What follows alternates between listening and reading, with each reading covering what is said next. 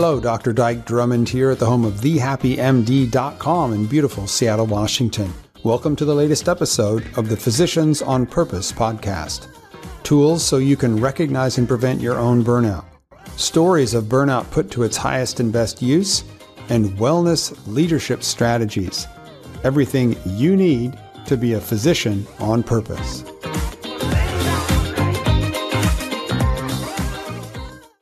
Hello again, Dr. Dyke Drummond here at the home of The Happy MD in beautiful Seattle, Washington, with the latest edition of the Physicians on Purpose podcast.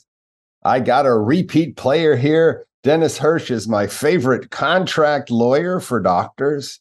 And what we're going to do here is give you a preview and a review of shenanigans with physician employment contracts in 2023. Things to watch out for in 2024. And just to give you a little heads up, there is a pattern in what's happening when doctors are giving notice that they want to leave a practice that I had not heard of until I talked to Dennis just about 5 minutes ago. So this is going to be really cool. Dennis, welcome back to the program.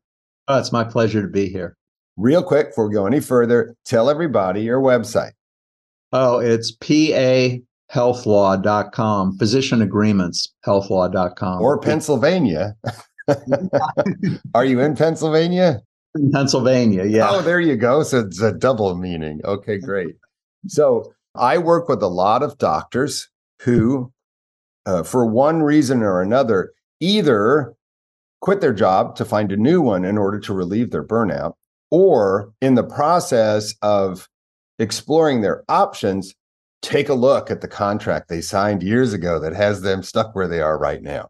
And it's always revealing when they come back and tell me the exact parameters of the contract, because it doesn't necessarily match what they thought they understood. And then there's always the question of, I might leave if it's relatively painless and easy, and I might stay if it's onerous. And that always depends on two things. And I'm just going to line this out for the non-lawyers, okay? It depends on what the contract says. However, it also depends on what they do, because many, many times your employer will not enforce every word, every comma, every period of your contract. And this is one of the things that you and I were talking about, Dennis. Everybody lives in fear of their non-compete clause, lives in fear of their termination notice clause, right? But it's amazing how infrequently those things are actually enforced. So pick one of those topics and let's talk about what you've been seeing and what you expect in the near future, Dennis. Well, as far as the termination clause, the most common one I see is 90 days without cause. It cuts both ways. You know, the employer can terminate you, you can terminate without cause on 90 days. I would say the vast majority of times when physicians give their notice, it is really unusual for them to be required to work the 90 days. Because if you think about it, nobody wants a physician who doesn't want to be there. Now, I can't say I've had some that said, fine, we're scheduling you through 90 days. But by far, the majority of employers, I've had some say, great, don't come in tomorrow. I've had more say, we've got you scheduled through next week. And then that's it after next week. And of course, we have a 90-day obligation to you. So we're going to pay you for 90 days. But it's pretty unusual for a physician to actually work those 90 days. Well, and you say pretty unusual. Put a percent on that. And I know this is spitballing, but what do you got? This is anecdotal, but I'm going to say maybe 5%. Okay, so hang on a second. 19 times out of 20, when you're working with somebody who gives notice, they say, hey, work through the people that are already on your schedule. We'll make sure nobody else gets booked, and then you can take off, and here's your pay for 90 days. Yeah. Okay, great. Wow. Okay, did everybody hear that? You, dear listener, did you hear that? Now, that's not to say that when you put in your notice, they're going to do that. But boy, it seems to be really common for a guy who's a lawyer, who does contract law. Okay, that's what he's seeing. Now, let's talk a little bit, too, about one of the other bits of nuance around termination clause, and that's whether or not you can use your accumulated vacation time to quit earlier. Talk about that just a little bit. Well, that's something you want to get when you do your contract, because a lot of contracts I see, the first draft says, hey, after notice is given, you can't do CME and you can't take vacation. So that's something you want to get up front. If you got 3 weeks vacation, let's get it and get paid for that at least, even if you're one of the 20, that they say, no, we want you working, you ought to be able to take your vacation. Well, and I'll say too, for all of you who are listening, that take all your vacation right now. Don't have a big pile of it sitting there. Please do it now. Like give your notice after a month abroad or something like that, right? You're not saying burnout's an issue, are you? Right. Well, no, I'm saying they owe you. It's a feature of the contract that doctors typically allow to accumulate because of our workaholic tendency and putting the patient first. It's a boundary issue. So if you've got 2, 4, 6, 8 weeks of accumulated vacation time, please take it now. I don't care if you love your job or not. Take it now. You'll be a better doctor when you come back from 4 weeks in Italy, even if you love your practice right now. If you're burned out, it's going to be awesome. Okay, but take it now. Don't get to a point where you say, I am out of here, and they deny you access to 40 days of your 90-day notice because it's an arbitrary thing that's in your contract. And again, what Dennis does is review contracts before you sign them. He also helps people get out of contracts that are already signed. But if you're anticipating or in the process of negotiating a contract, you're changing jobs and they've given you their boilerplate. Remember, it's boilerplate. It's just there is no thought process applied to it. Grab Dennis, let him do your contract review. And Dennis, you have a package for that, right? Yeah, I do. Everything I do is fixed fee. Okay. And I never have any association financially with anybody that I talk to on the podcast or in my business. I don't ever promote anybody for a kickback. So I just know Dennis because he's a good guy and we've spent some time together and I trust his judgment. Plus he's, armpits deep in this topic. So he's an actual expert in these kinds of issues. So there you go. Termination clauses. In Dennis's experience, 19 times out of 20, you put in your notice, they're going to say, clean up the books for the appointments that you have, and then we'll pay you, but you don't have to keep coming in. Anyhow, up front, get as long as you can in terms of a termination notice clause. By the way, it goes 2 ways. They have to notify you. You have to notify them if you're leaving without cause. And make sure that your vacation is a piece of that. Dennis can help you negotiate these things. There you go. Termination clause. Let's talk a little bit about non-competes and stuff like that.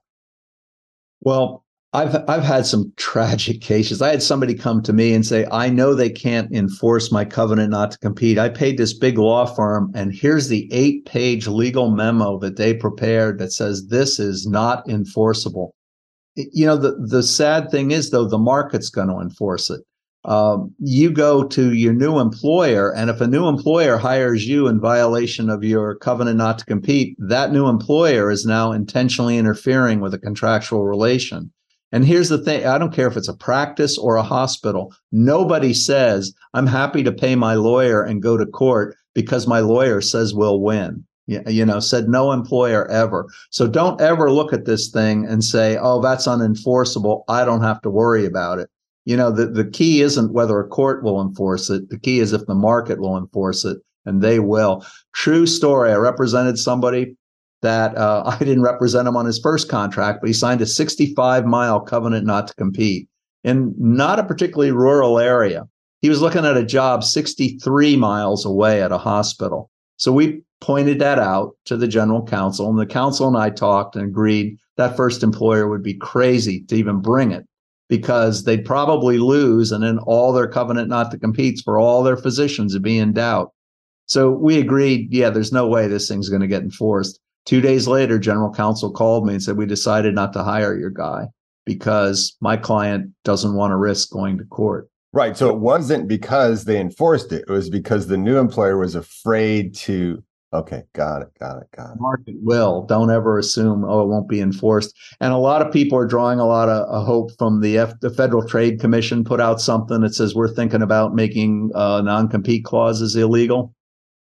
First of all, I'm trying to think. I believe it's Section 5 of the Federal Trade Commission Act that they get their power under, says no person shall act in restraint of trade. A person is an individual or an entity, such as a partnership or corporation, organized for profit. Oh, So so the nonprofits can violate it. yeah, they have no authority. Even if they did pass something that said non-competes, you can't do them, has no impact on a nonprofit hospital. A lot of states have them, but mostly they'll say you can't do a non-compete for somebody that makes under $60,000. I think in DC it's $250,000. That's the highest I've seen. But don't expect regulators to come in and fix this just based on the past. It's not going to help physicians. Okay, and so what that means is what we're talking about right now is if you don't know your non-compete clause, go grab your contract and learn it right now so that going forward, you at least know the outline of that, the box inside which you must color. And then let's talk about what you do in your negotiations up front before you sign a contract. Talk to us about non-compete clause contract negotiation. It's got to be reasonable. I mean, that's the biggest thing. I see these hospitals that say you won't practice medicine within 50 miles. Even worse, I've seen you won't work for an employer that has a site within 50 miles of any of our sites. So you could have a 800-mile covenant not to compete. Right. System goes out 300 miles and the other big health system goes out 300 miles. So you have to look at what that radius is drawn. It ought to be around where you were, not any place your employer has a site. And it has to prohibit you working within some radius, not working for somebody that is within that radius. I think that's one of the biggest things, because these huge health systems now, you can be blocked out of just enormous territory. And again, are they going to enforce it? Probably not. But that's not relevant, though. You said it's not about whether they enforce it. It's about whether the person who's going to be your new employer is willing to sign knowing they're in violation of the existing non-compete. Because what happens when they sign is they become the deep pocket. Yep, exactly. And they can come against you. So yeah, you just got to assume. So you got to do it reasonable. And there's some things in virtually any state, they won't enforce it in court if the employer terminates you without cause. So they're really not giving you that much. I mean, to me, that's only fair. Hey, sorry, it didn't work out. By the way, you can't practice medicine within 50 miles of here. If they terminate you without cause, then the covenant should not apply. And then you said should not, but a lot of times they will say that if this agreement terminates for any reason, then this is the covenant that applies, which includes like us saying, hey, sorry, it didn't work out. But by the way, you can't work. Now, they'll never enforce that in court. But again, the other employers will enforce it. So. Okay, so if I am looking at my contract and it says for any cause, that means even if they fire me, right? So what we want this clause to say is specific radius from where you're sitting right now, not the facilities of your new employer or your old employer, specific radius, specific you working in your specialty, and it doesn't apply if they fire you. Well, if they terminate you without cause, if they terminate you without cause, okay. Yeah, if they fire you, then probably it's acceptable. Okay, cool. All these permutations. So we've talked about termination clauses. We've talked about, and the fact that there appears to be a pattern of them not being enforced. They'll pay you for the termination time frame, but allow you to go more often than not once your currently scheduled patients are taken care of. Non-compete clauses and the subtleties about that. Let's talk too, because I've heard a lot of chatter from my clients about bonuses. The kind of bonuses that you're seeing, the kind of things you have to do to get the bonus, how many different ways a person who has a bonus contract gets screwed out of the bonus, that kind of stuff.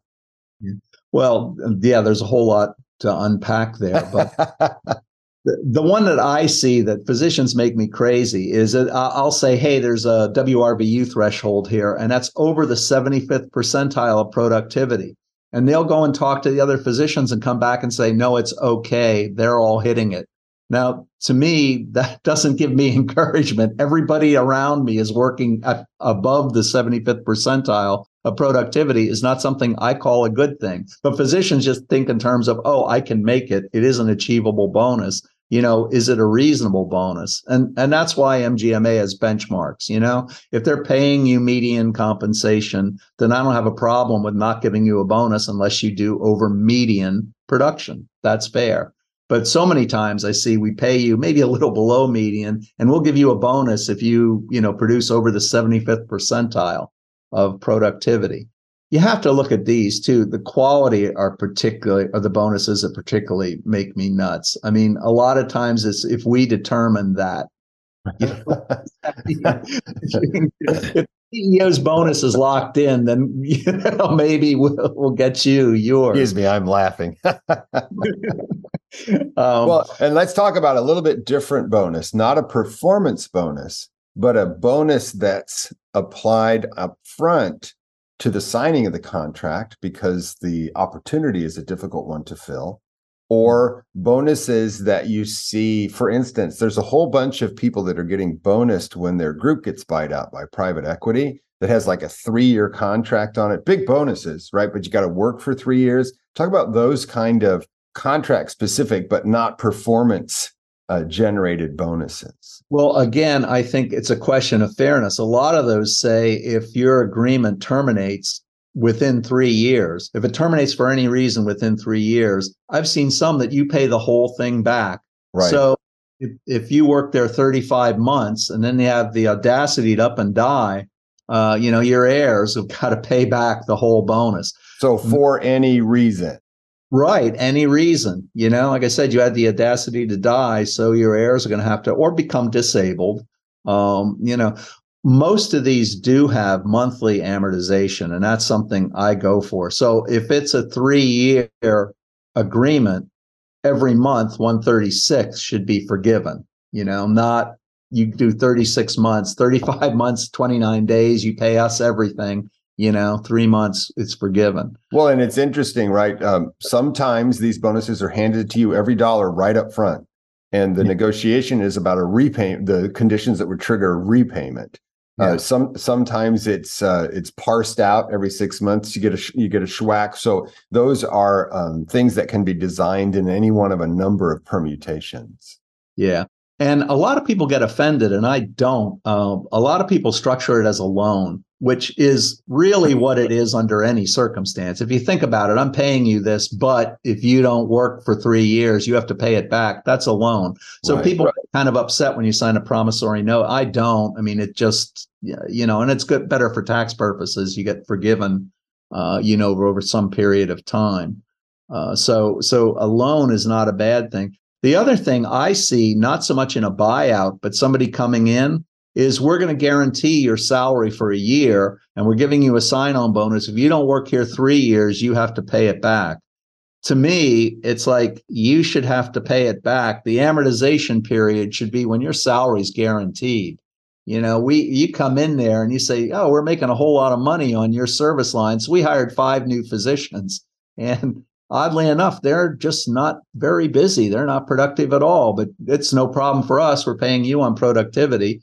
So you're not making much, but you can't leave or you got to pay back our signing bonus. So I think that signing bonus should be attached to the time that your income is guaranteed, not the time that the contract lasts.